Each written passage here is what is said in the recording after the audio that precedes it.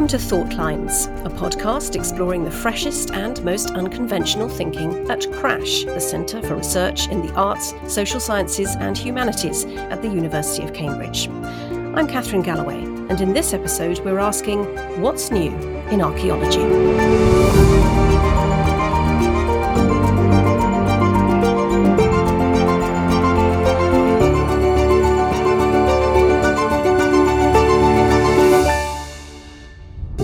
Today I'm talking to Professor Martin Millett, Lawrence Professor of Classical Archaeology at the Faculty of Classics at Cambridge and a former head of the university's School of Arts and Humanities. Currently, he also heads the University of Cambridge's own two-year inquiry into how it may have contributed to and profited from slavery. And in the field, his insistence on new approaches to excavation has led to collaborations with geophysicists and big data specialists, as well as sound and visual artists. Basically, it all involves a lot of careful listening.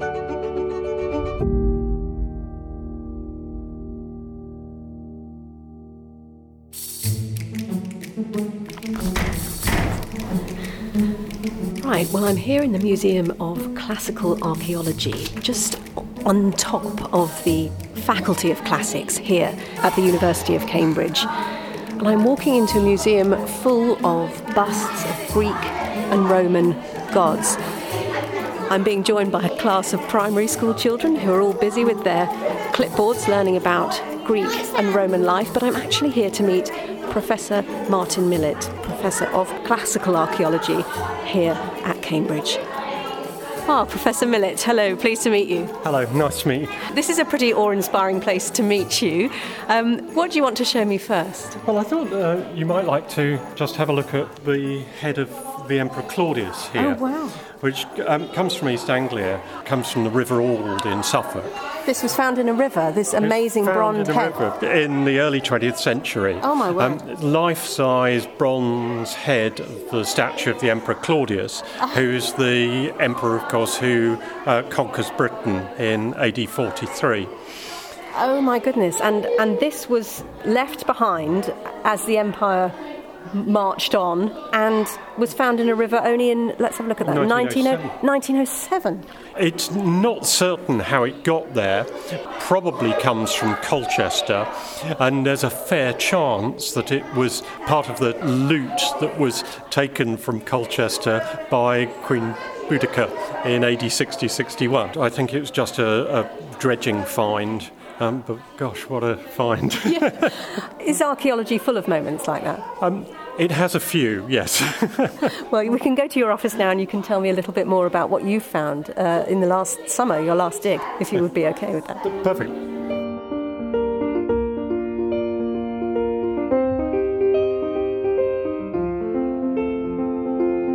Oh my goodness, Martin, we are in your office right now, which is exactly, I think, how I imagined your office might look. Pamphlets and books absolutely piled everywhere. A Roman-looking bust in the corner. Who's that? That's Cicero from the Classics collection of casts, looking over my shoulder. Yes, no pressure. No pressure at all. And then there's all these crates next to your desk. I mean, 3 or 4 deep. What are in those? Well, that's the product of last May's excavation at Aldborough in North Yorkshire.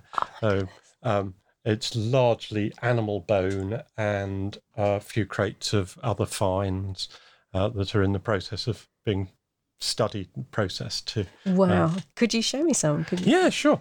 So let's give you something. There you are. A nice bag of animal bones. Oh, wow. Okay. The sort of food refuse that's falling out. Food refuse and so forth from a late 4th century dump of the excavations on the edge of a Roman town. Like modern towns, they produce a load of rubbish, and archaeology is the study of other people's rubbish. And from the bones you can identify the species, the part of the animal. You get things like cut marks on them that tell you how it was butchered and therefore what the food processing was. Yeah, untouched in the earth from what year? Very late 4th, perhaps 5th century, right at the end of Roman use. And then this summer they appear in your office in an archive. Yeah. It's so magical handling these things. What is the object that you have personally had in your hands that has made you think, oh my goodness, here they are, here are the Romans? Oh, that's a terribly difficult question, because I suppose that takes me back to, when I was a schoolboy and first was involved in archaeology, because you then do get that real buzz of, gosh, no one's touched this for 2,000 years and so forth. And it, generally speaking, it's the everyday things that I think appeal most, and that's actually what archaeology can do most for people, which is connecting with ordinary people in the past rather than our Cicero and so forth. So it's things like the pots and so forth that were used in people's everyday lives and so forth. So that's really where you get the connection. I saw on one of your online lectures that you confessed you had, I think the word you used was blagged your membership to the Roman Society when you were just 15. That's and right, they bent the rules to let you in. No, so, I mean, it was your path was already set. It was a Roman road. Yeah, well, no, I've sort of deviated into other periods of archaeology, but the Roman Society, was Patricia Gilbert, who was the secretary back then, was someone who really wanted to encourage people. So and who had first taken you on your first dig, and where had it been? Well, my first digging experience was when I was a schoolboy of about 12 or something, with the Farnham Museum Society on the Surrey Hampshire border, and actually working on a medieval moated manor site. But archaeology in the 1970s was not run very much hardly at all on a professional basis. And that local society used to go out at weekends and look at building sites and so forth. So you got a very rapid early training in whatever was turning up, and Roman stuff happened to be the stuff that was turning up on a big scale. And do you remember finding your first Roman item? Well, I can remember the thing that really ended up putting me on this course, which was that it was when the A31 was being rebuilt around Alton in 1969, 1970. And we went out to walk the line of the road to see what was there. Not, I think, with the permission of the Highways Authority. You didn't worry about it that. was with the local society, so it wasn't just kids. It was some serious part-time archaeologists. And we found a series of big Roman cremation graves with sort of literally dozens of what had been complete pots that had just been knocked by the machine, just lying all over the place. So, and we then dug the site, and someone had to find out about the pots, and I ended up finding out about the pots. And here you are. And here I am. If someone had told that 12-year-old boy in Surrey, you'll probably end up as the professor of classical archaeology at Cambridge, what would you have thought? I think I would have thought they were mad, but I think most other people at the time would have as well. You're as interested, I know, in what you find as the way you look, aren't you? This whole idea of methodology and the way that we regard things from the past. Can you tell me a bit more about that?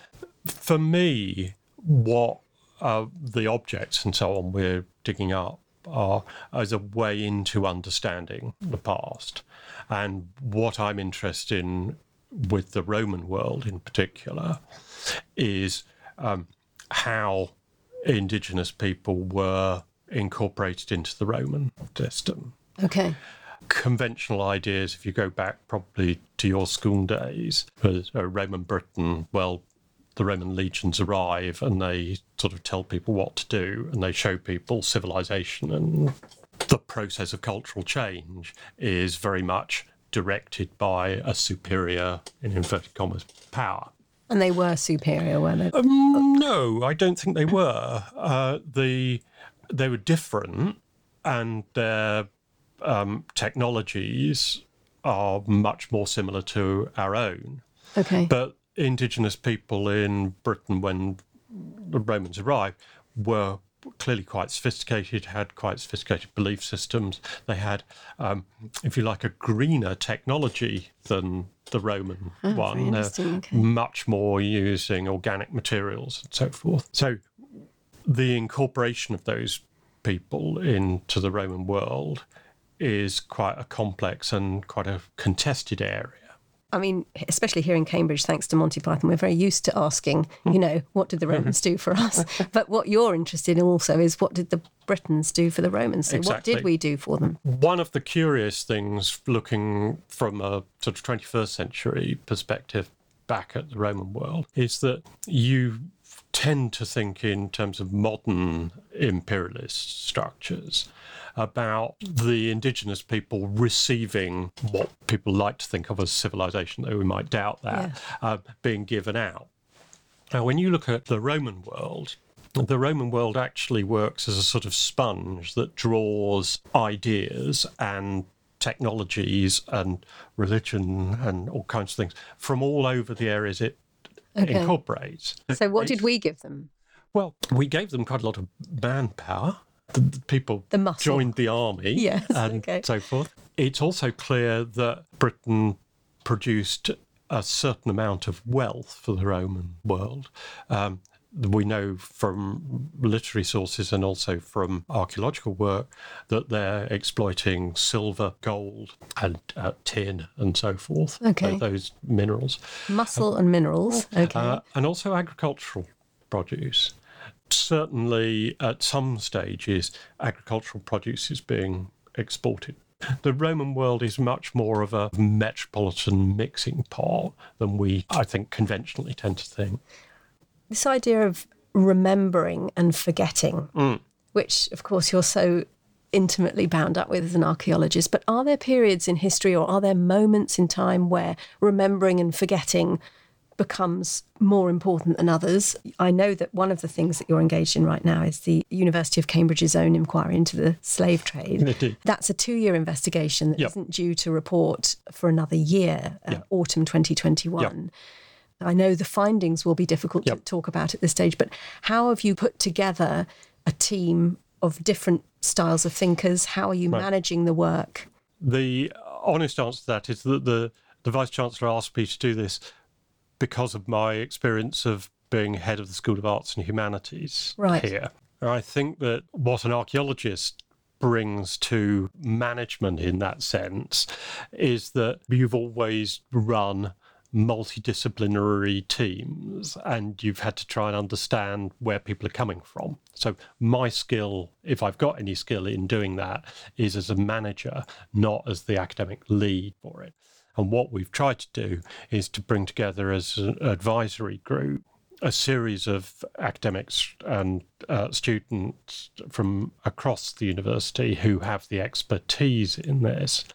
We've recruited a couple of really great postdoctoral researchers who have experience in archives and in the issues around slavery and the period and so forth. And my role is, in a sense, to keep the ground clear for them to do the research whilst fielding the politics around the subject within the university and without. Does that give you... Yes. I mean, perhaps your understanding of empire and how empire and indigenous populations work against each other, is that remotely helpful? Well, I think it's helpful in the generic sense that I've got, if you like, a critical understanding of some aspects of imperialism. And without that level of understanding, you would not wish to get involved with what's quite a contentious area. Because of the understanding of an interest in imperialism in general and indigenous peoples and so forth, I suppose I'm sympathetic to the project, which is probably a prerequisite for doing it. Absolutely. And why this moment for Cambridge to investigate its links to slavery and how it could have possibly profited from it? Well, I think it's partly driven by a change in views that's generational. that 20 or 30 years ago we wouldn't have thought of doing this. Over the last 10 or 20 years, American universities have engaged in it. Glasgow in this country has sort of paved the way.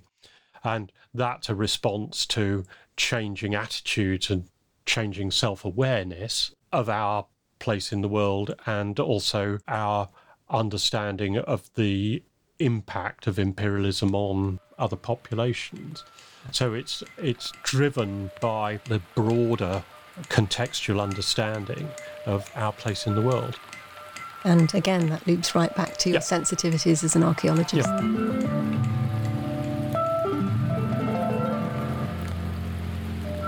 When I was listening to the sound that you gathered at Aldborough, which is the site that you're excavating in North Yorkshire, your colleague Rose used the word sensual archaeology. Is you're not just touching with fingertips, you're not just inching forward, taking off layer by layer, but you're listening to the earth, aren't you? And you're watching the earth change. Can you tell me a bit more about that process? When you're physically digging, you're feeling and experiencing the earth as you move it.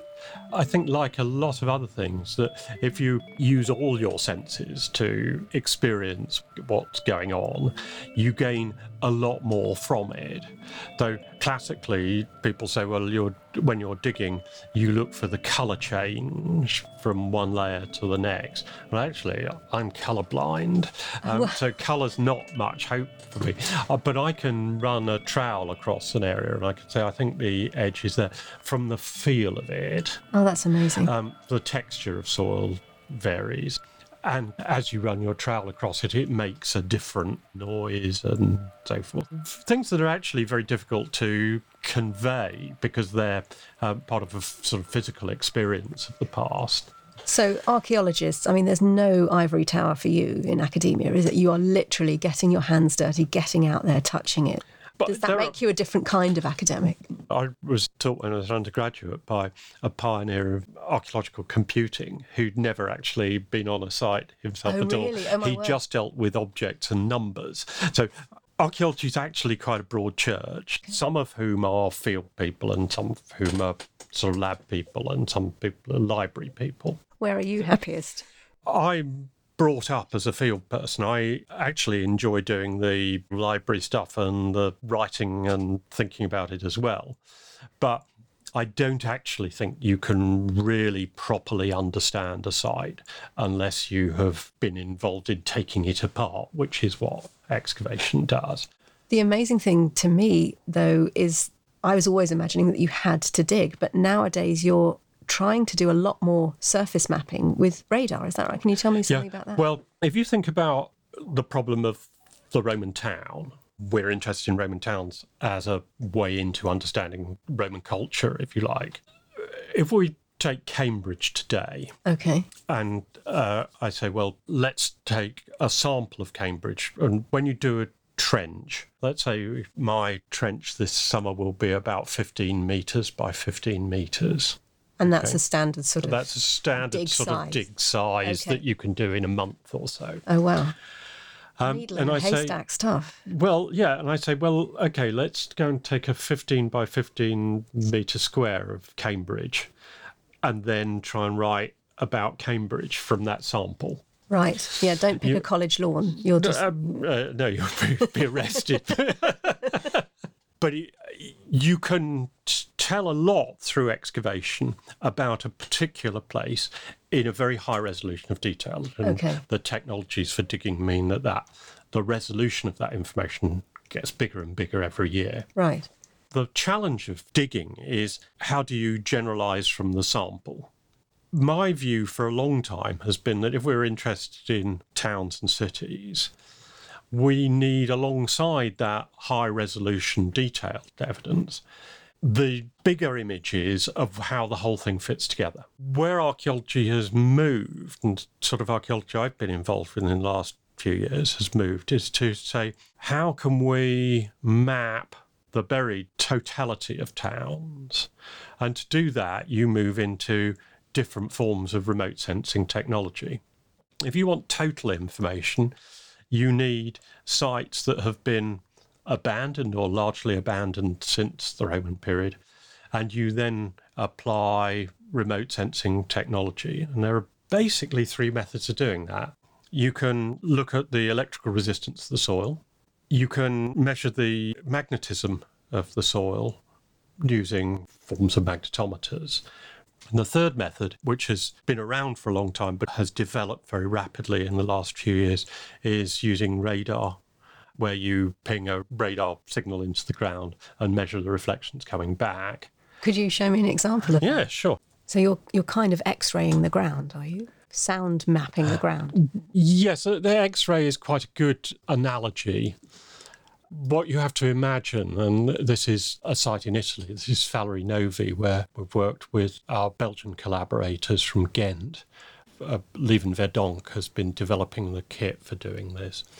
With radar, if you ping a radio signal into the ground, very high energy, as it goes down through the ground, it reflects back off things that are buried. So it gives you not a two-dimensional image, but it gives you a three-dimensional image. And what we're seeing here That's amazing. That's like a grey postcard of... Yeah, so we're near the surface here. Yeah. And as we go down at the bottom right-hand corner, you can see the depth. So we're about 35 centimetres. Okay. And what you're seeing here are reflections from walls. It slowly gets darker, but then certain bits are coming out whiter. Right. And this is a temple down here. Oh, my goodness. See? Yeah. And if you watch this bit, you can see what's that over there coming through. This is like an amphitheatre curve? It's right? It's a theatre. So that's a semicircle. The semicircle. Appearing in otherwise dark earth. And how deep are we there to see that? That's about 1 metre 20. So 1 metre 20, and that's all just waiting for you? Yeah. Oh, and look, there's very clear rectangles up towards the top, aren't there? These are big houses and temples around the forum. Oh, my goodness. And this is without disturbing a blade of grass. This is without disturbing a blade of grass. It is using a lot of quite high-tech equipment, and it's some very, very complicated programming, because essentially what you get are the reflections at each place that aren't simple. They have to be deconvoluted, and then you work out what the depths are and you put them all together. But when you first saw these images coming up, I mean, how long ago was that, roughly? Well, we started this about 3 years ago and finished it about 18 months ago. And what did you think when you saw it? When that semicircle, and you thought... You asked earlier about the sort of emotional impact of putting your hands on a piece of Roman pottery. The biggest buzz you get is that Lieven was out in Italy, and you will get an email from Lieven saying, here are some results. And you click on the email and you open it up and you see a whole series of Roman buildings that you've never seen before. Under the surface like this. Wow. Now that is real. That is real excitement, because you're then waiting for the next email 2 days later. So you see it gradually emerging. It is absolutely magic. It's that as you go deeper and deeper and deeper, each slice of that image is it's running like a film, but it's only slightly emerging like a magic picture. We've animated it as a film. There are about 20 billion data points in that. It's a massive data set. When we talk about the technology in archaeology, this is big data and big computing to produce these images. So this is a simplified animation. You can zoom in on that because it's done at 6.5 centimetre resolution. That temple we were looking at, you can zoom in and zoom in and zoom in down to features that are about the size of your hand. So here you are sitting in Cambridge watching these images upload. I mean, are you jumping up and down? Are you having are you wanting to be on a plane immediately? Watching Lieven collect the data is not very exciting. It's a quad bike, and he drives very, very slowly and very carefully to get high-resolution images. So it's like watching paint dry, but the results when you get them through from his processing are just stunning, unbelievable. Is this the future of archaeology? Is this where it should be going? Is this how we should be looking? Well, it's a combination, because what you get from this is images of what's there. Now, like air photography, it's not showing everything. Right. There are bits that are missing, and you can see that here. You've got some very clear buildings, but there's nothing showing here. Now, that might be because there's nothing there, but it may also just be because the stuff's been robbed out removed, or is more deeply buried and so forth. So it doesn't give us full information, but it gives us much more information than we've had before. And what you've then got to do is to think, now we've got that, what else would we want to do to understand things further? And that's almost certainly going to involve people, probably not me, doing some selective excavation too. But I mean, if you look at the screen you've got up at the moment, there's a 3/4 of a rectangle at the top of that screen, and you can see little dots around the edges of that rectangle, and those are columns. They're columns, yeah. That's amazing. Yeah. That building's huge. This is one we're still debating what it is, because with this, you spend hours in the library trying to look and see, has anyone seen anything like that before? Yes. And we honestly, with that building, we're not sure what it is. There are various discussions going on. So there's quite a lot of further work to be done. But it seems doubtful to me. That building is, I think, about 100 metres across. Yeah. So if you go back to what can you reasonably dig, if you wanted to resolve what that building was, you're going to need to do quite a lot of digging in order to find out because of the scale of it. And the amazing juxtaposition in this picture, what we're seeing looks like an aerial photograph. So we've got the it's a Google Earth. Yes, like a Google Earth. But here are your trees, your ploughed fields. There's a farm building, a contemporary farm building standing there. Farmer going about his business, grazing his whatever's on that grass, and literally 1.5 meters below the surface. This amazing thing. Yeah. Do you feel very close to the Romans? Are we all very close to the Romans all the time? I mean, without knowing it. What I think we are, as archaeologists, very conscious of is the fact that we're living in a landscape that is a creation of layer upon layer of the human past. So when you look at that farm building is actually, that's a medieval church. The church has gone out of use. The monastic buildings make very good farm buildings, particularly useful for, keeping your tractors and so forth in. And so in this one image, we're looking at a lot of historical recycling, aren't we? Absolutely. And the whole of the landscape is historical recycling. Where the boundaries are, what the structures are and so forth are always inherited. You don't have a tabula rasa for building and living in. Modern archaeology, then, can work to open up the past for those who inhabit a landscape today, making a complex, multi-layered story visible and accessible. Together with his Cambridge colleague, Dr. Rose Ferraby, Millet's continuing work in North Yorkshire on the Aldborough Roman Town project has enabled public and academic engagement with a historic site to move in surprisingly creative directions. Rose Ferraby's a great archaeologist, but she's also a distinguished artist in her own right. Her career straddles the two. From my own perspective, you've already revealed my background as someone who started archaeology young with local people. And I think the genuine engagement of the local community in understanding their place through archaeology is a fundamental part of the values that I like to promote. So I don't like going in and just digging or doing archaeological work and ignoring people. I want to involve them. And in Aldborough, we're very fortunate that the community has developed of Friends of Roman Aldborough who support our work and are taking part in the work and so forth. So that's one driver. The other driver is that Rose's practice as an archaeologist and an artist is sort of interlinked. They're two different facets of the same thing. And she's been extremely innovative in exploring various aspects of the archaeology through artistic practice. She's done visual presentation and has developed this very interesting area with an artist called St. John, who has done soundscapes of Roman Aldborough. So picking up on not just the sound as you dig and so forth and the natural environment within which you're working, which is a beautiful soundscape, but also trying to think about sound underground. So music that has been generated from the geophysics signals We've been doing some coring work to look at the geological history of soundscapes from within the boreholes, which are filled with water. So you get this incredible exhibition that Rose has done that now has a sort of virtual presence where you can walk round Aldborough, stop at certain places, listen to the music that is the soundscape, and she's created a series of paintings that go with that. So you have the natural environment, the historic landscape, the archaeology, and the artistic responses to the landscape, all interrelated.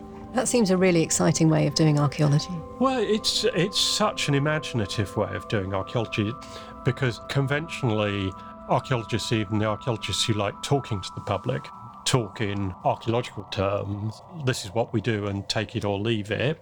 That isn't great at drawing in a wider understanding.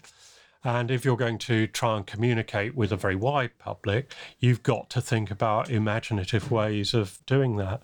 And I think what Rose has done through art and the soundscape stuff has just transformed a way of thinking about past landscapes in a way that I don't think anyone else has really tried. It's a mixture of science, storytelling, sound layering and careful listening, all of which are offering a sort of keyhole into a landscape. And I think one of the really interesting things about archaeology, people talk about interdisciplinarity. As an archaeologist, where the stuff that we've got in the room here involves intimate discussion related with a whole series of scientists who can do different things with material. And the work we've been looking at with survey, you've got mathematicians and geophysicists and so forth. So you draw all those together.